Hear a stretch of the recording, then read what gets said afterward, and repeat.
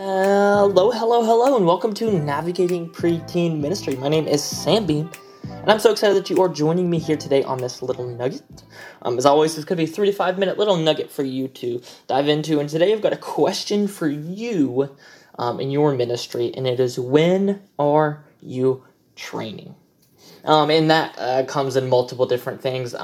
Mostly I'm talking about this because just yesterday we finished up an all next-gen team training. So from birth all the way up to high school, we had everyone, and it was really cool. We have a good relationship with our local schools, and so we were actually able to meet in those schools and really talk about, like, hey, our kids are going to be here, and they're in these halls. How do we love them best? And it was a great opportunity to train. And so I come asking you the same question: how and when are you training? And this is, I think there's 3 good ways to view training. The first way, and the most obvious way, like I said, is when are you training on a large scale? Do you have a yearly, semi-yearly, quarterly volunteer training where y'all get the opportunity to restate the vision, remind and refresh on all those little things in your ministry, and help your volunteers love better, right? We had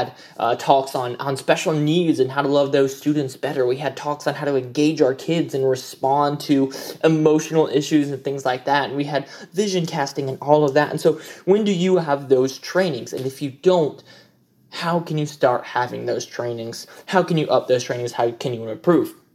Second type of training is your weekly training. Do you have weekly meetings where you break down small little tidbits for your team? Because if you don't, you're missing out on an opportunity. We have a pre-service meeting every single service, and it is an opportunity for us to go over the day and get prepared for it. But also, I like to share a little snippet. It's like a nugget here, and they get a little bit of, here's this, or here's why we do this, or here's how we can do this better.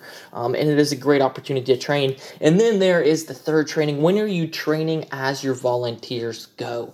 And by that I mean, when are you correcting, redirecting, or giving advice to your volunteers? And I gotta say, this is my biggest weakness.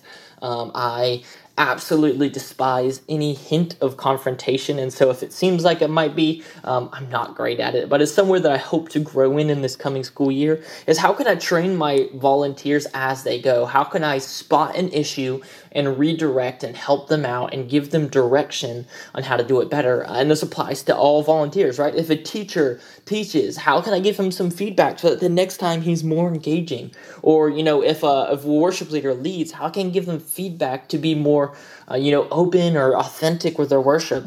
Training comes in many different shapes and sizes. So I want you to think about that this week, is how and when are you training, and how can you improve that? Remember, you can train in a large group with everybody there. You can train each week right before your service, and you can train as they go and as you see areas that they can improve and grow in. So thank you so much for listening today. I hope you guys enjoyed, and I'm going to see you guys this Thursday for our full episode. Bye.